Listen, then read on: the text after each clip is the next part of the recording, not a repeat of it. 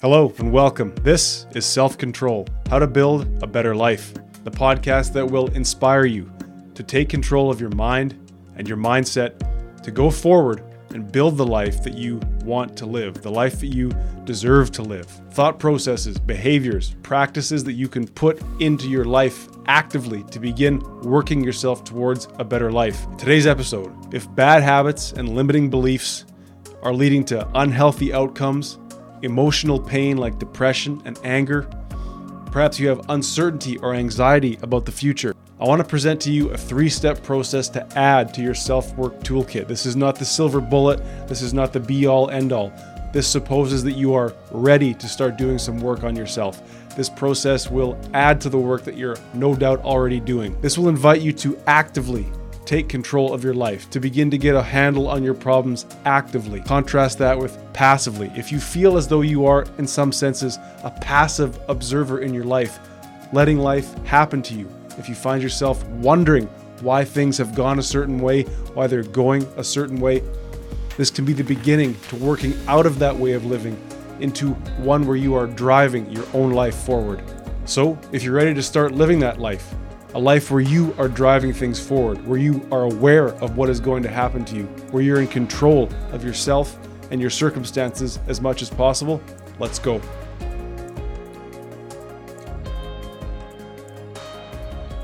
All right, so as promised, it is a 3-step process. Number 1 is awareness. And to me, awareness generally, it's probably the biggest hurdle when it comes to self-work and making a difference in our own life. How can we go from a place of 0 to 1, a place where we're not even aware necessarily of what our problems are, what harm we're causing to ourselves, what harm is our behavior having on our life. But so often it's that unawareness of our negative thought patterns or our bad habits that lead to us to continue to do them sort of on autopilot. But the truth is, when we're living life on autopilot, quite often we come up unhappy and unfulfilled because we're not taking charge of the life that we're given. The truth is, for me, anytime I was able to make some strides in self-development to improve upon a bad habit, it was because in some way or another I became aware of the nature of the problem, aware that the problem existed, aware that it was having negative consequences on my life, and aware of just how deep it ran and the reasons behind it. And sometimes it slaps you in the face, or it slapped me in the face. I've told the story before, when I had to eventually take the steps to begin quitting my marijuana use. It was a single instance where I realized that I'm endangering my own personal safety and my own longevity by doing this and being careless and being reckless when I'm under the influence. Sometimes it's a longer term thing, right? When it came to pornography consumption, that was 15 years of my life that I was partaking in that. And, I had my parents very early on from day one, when they, of course, caught me, because you're not very slick as a 14-year-old, they caught me and they said, you can't be doing this. This is not going to be good for you in the long run. Of course, I didn't listen. And, some years later, I had a girlfriend tell me, this pornography reduces your attraction to me. It reduces your sex drive. It does a lot of bad things. But as we know, someone can talk in your ear and tell you all the bad things you're doing until you get there yourself and get that awareness again of how deep the problem runs.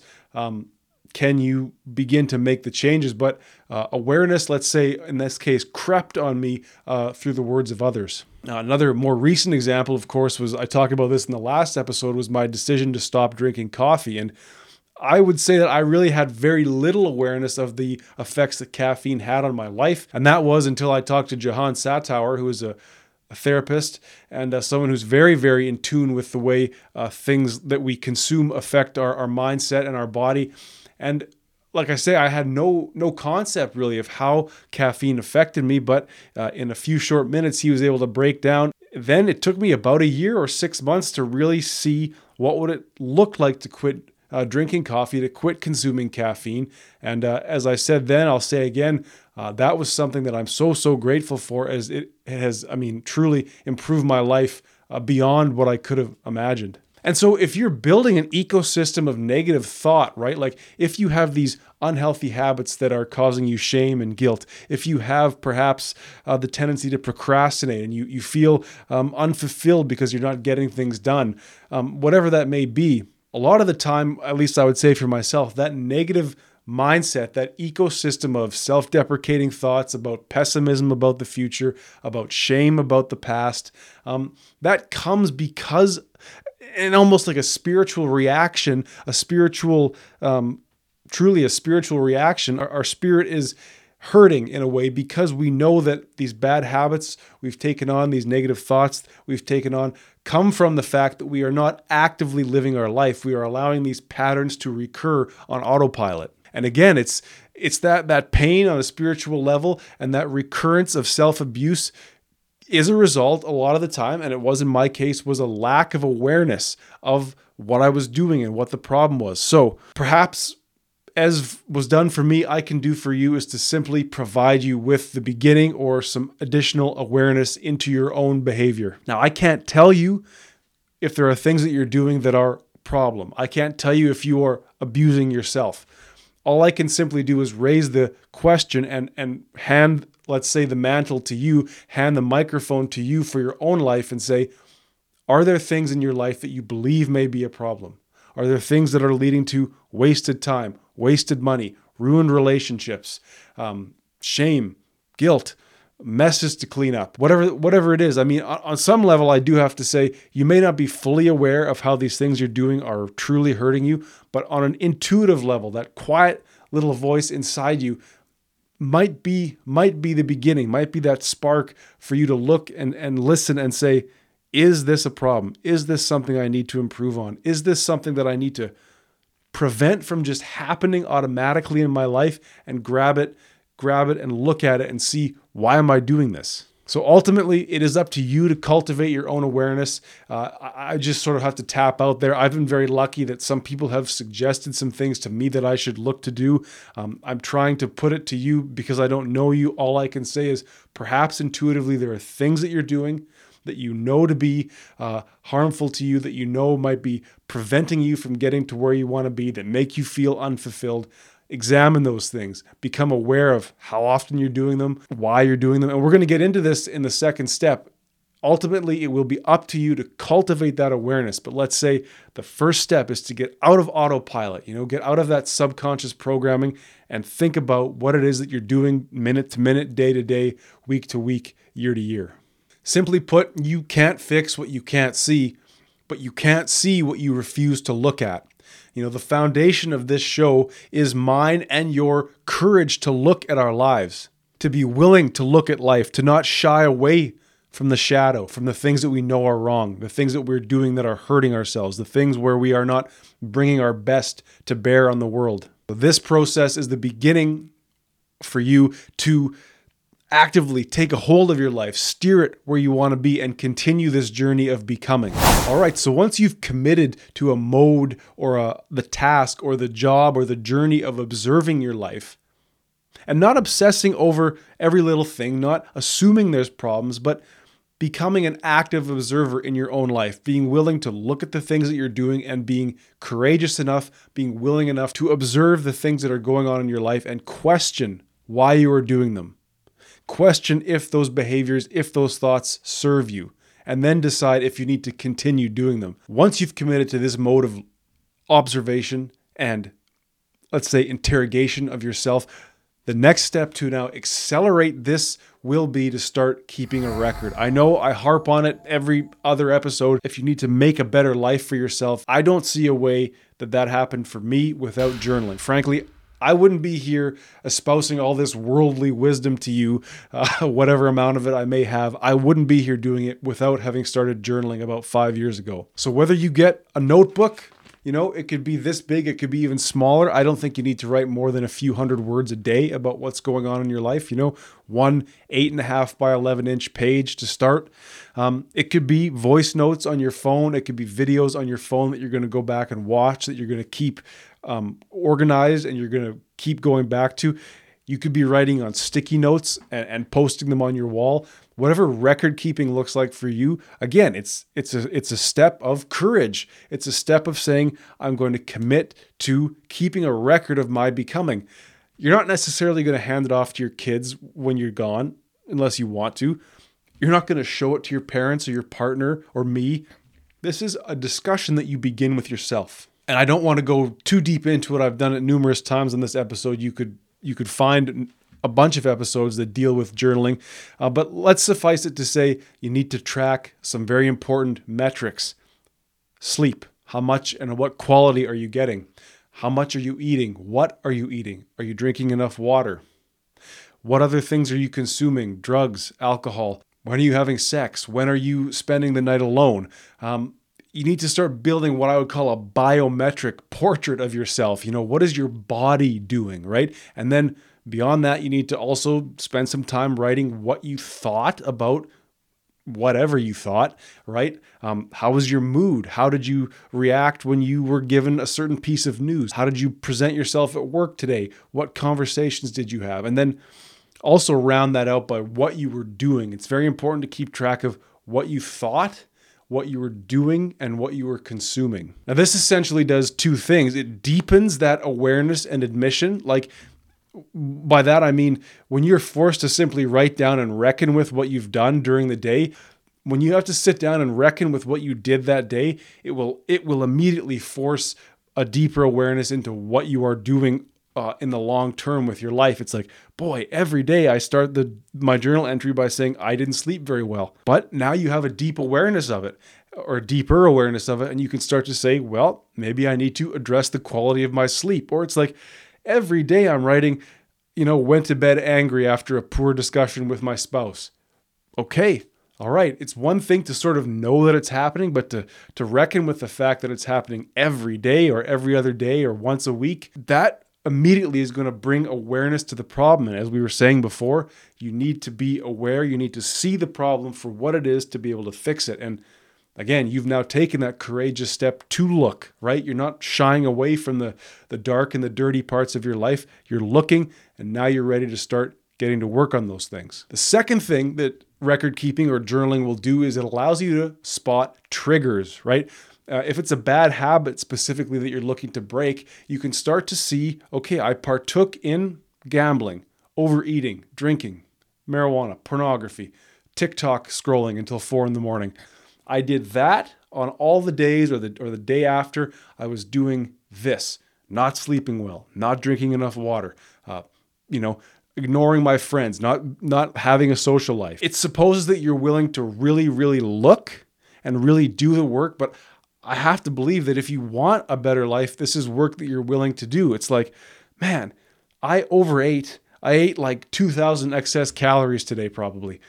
But look at this. I didn't drink any water in the morning. So perhaps I was confusing my thirst, my dehydration for hunger. And I just, I had a moment of weakness and I overdid it. Whatever that looks like. I was bored, unfulfilled. Like I've got nothing going on. I used to have a real exciting job that it's gone from my life. And so I'm looking for that rush. And so I'm on the gambling website again.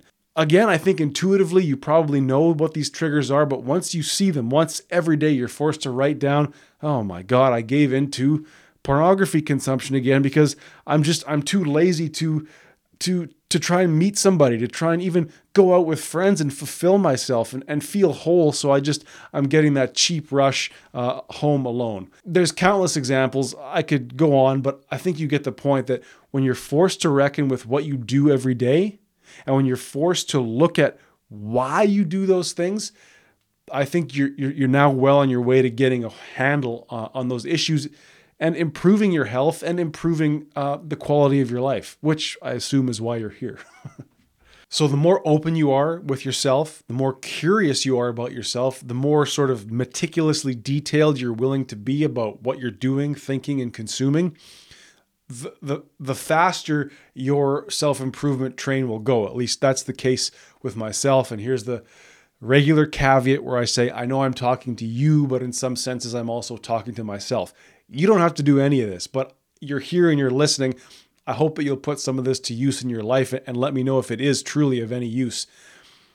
The amount of work that you do in this process of awareness and of record keeping and of the third step we're about to get to, the amount of work you're willing to do here is almost 100% efficiently translated to a proportional growth in yourself, right? It's like there's always efficiencies lost in whatever we do, any job we do, any task we do. I would put it to you that this process is almost 100% efficient. As much as you're willing to monitor yourself, to become aware, to just courageously look at your life and see where things are going wrong, it translates to an equal amount of growth and payback. This pays out maybe even 200%. You're willing to do a little bit of work on yourself, the results will explode and go parabolic, or your money back. All right, the third step in this three-step process is to now apply the idea or the concept of mindfulness to your life. I know I've spoken about mindfulness a fair bit on the show. It's been a while since I have, and it's kind of a buzzword. It's a big word that means a lot of things to a lot of people. To me, it means the following, and I'm going to use this definition to round out this process. It means thinking and acting in unison. It means focusing on the task at hand. And it means practicing self-control as often as possible. I'm not sure anybody could be 100% mindful. There are times when our mind drifts away. There are times when we need to multitask. There are times when we need to be thinking about the past, be thinking about the future. So mindfulness is something that we can apply to our life as often as possible. We can control ourselves as often as we possibly can to get the results that we want. Okay, so you've courageously taken this first step of looking at your life, not being afraid to see what you're up to. And now you've also taken the second step to begin to have that discussion with yourself, right? You're watching your actions, you're watching your thoughts, and you're ready to improve upon those actions, improve upon those thoughts, because you can now anticipate, right? You've seen what's triggering you. You've seen the trends. You've seen the things that you know need to be improved upon. You're coming to understand the root causes of those behaviors and those thoughts. Keep it up. First of all, keep it up. If you've come this far, keep it up. You're watching. You're thinking about what's going to happen. You're now becoming mindfully present in your life, right? You're ready to control yourself when the moment comes. You're ready to focus on what it is you're doing when you're doing it. And you're thinking about the things that you need to do, and you're doing them. There's no what ifs. And of course, there will always be what ifs, but we're getting to a place of efficiency where my thoughts and my actions are more and more in unison. You know, so often bad habits and negative thinking, those repetitive things that we do that cause harm to ourselves, we do them out of boredom, out of loneliness, out of physical pain. That physical pain that we could otherwise soothe, emotional pain from unrequited or unprocessed trauma. So much of what we do, it's the reasoning is on a subconscious level. And I'm not a scientist, I'm not a psychologist, but I can tell you from personal experience that those bad habits, those negative thoughts, those ways that we hurt ourselves are attempts at self-soothing, are ways of attempting to solve the problem, but we need to become consciously aware of those behaviors for what they are. We're doing these things on autopilot. The pain is lingering. The pain is forever in some cases. And so I just automatically use marijuana because that's what my friends are out doing. I automatically turn to pornography because I'm lonely, because it's easier than becoming somebody who could go out into the world and meet a mate, have dates, build a family. I drink coffee because I don't even know why. There's no real reason for me to drink coffee. And yet, on autopilot, because I did it yesterday, I did it last week, I did it last year, I continue to do this. Overeating. This is an episode that's coming down the pipe. I wasn't even aware that I was technically overeating. But again, with a lack of awareness, with a certain amount of pain and suffering in my life, I was using food like a drug, food like a distraction. All of these things that we do, if you've become aware of it as a problem, just know that on some level, it is very likely you trying to soothe a pain that is unrelated or distantly related. So it's the unawareness of that pain, it's the unawareness of those issues and that soothing behavior that leads to the continuation of it. But you now have the answer in your hand. You have that journal, you have that record you've been keeping. Remember those trends and those triggers that we talked about? Once you know that you overeat because you're dehydrated, once you know that you use porn because you're lonely, once you know that you gamble because you're bored, after a few continued relapses and continued failings and lack of mindfulness, right? Where you're thinking one thing and doing another, you're thinking you're bored, you're thinking that you could use some fulfillment, so you go to gambling. Okay, there's a disconnect there. Now that you're aware of that, you do that a few more times, soon you'll be able to anticipate the trigger. It's like, oh man, Friday night, I don't have to worry about work tomorrow. Obviously I don't have the friends or the social life that I'd like to have. Friday night is a prime night for me to fall into a spiral of pornography and online gambling. I have to stop. I have to do something.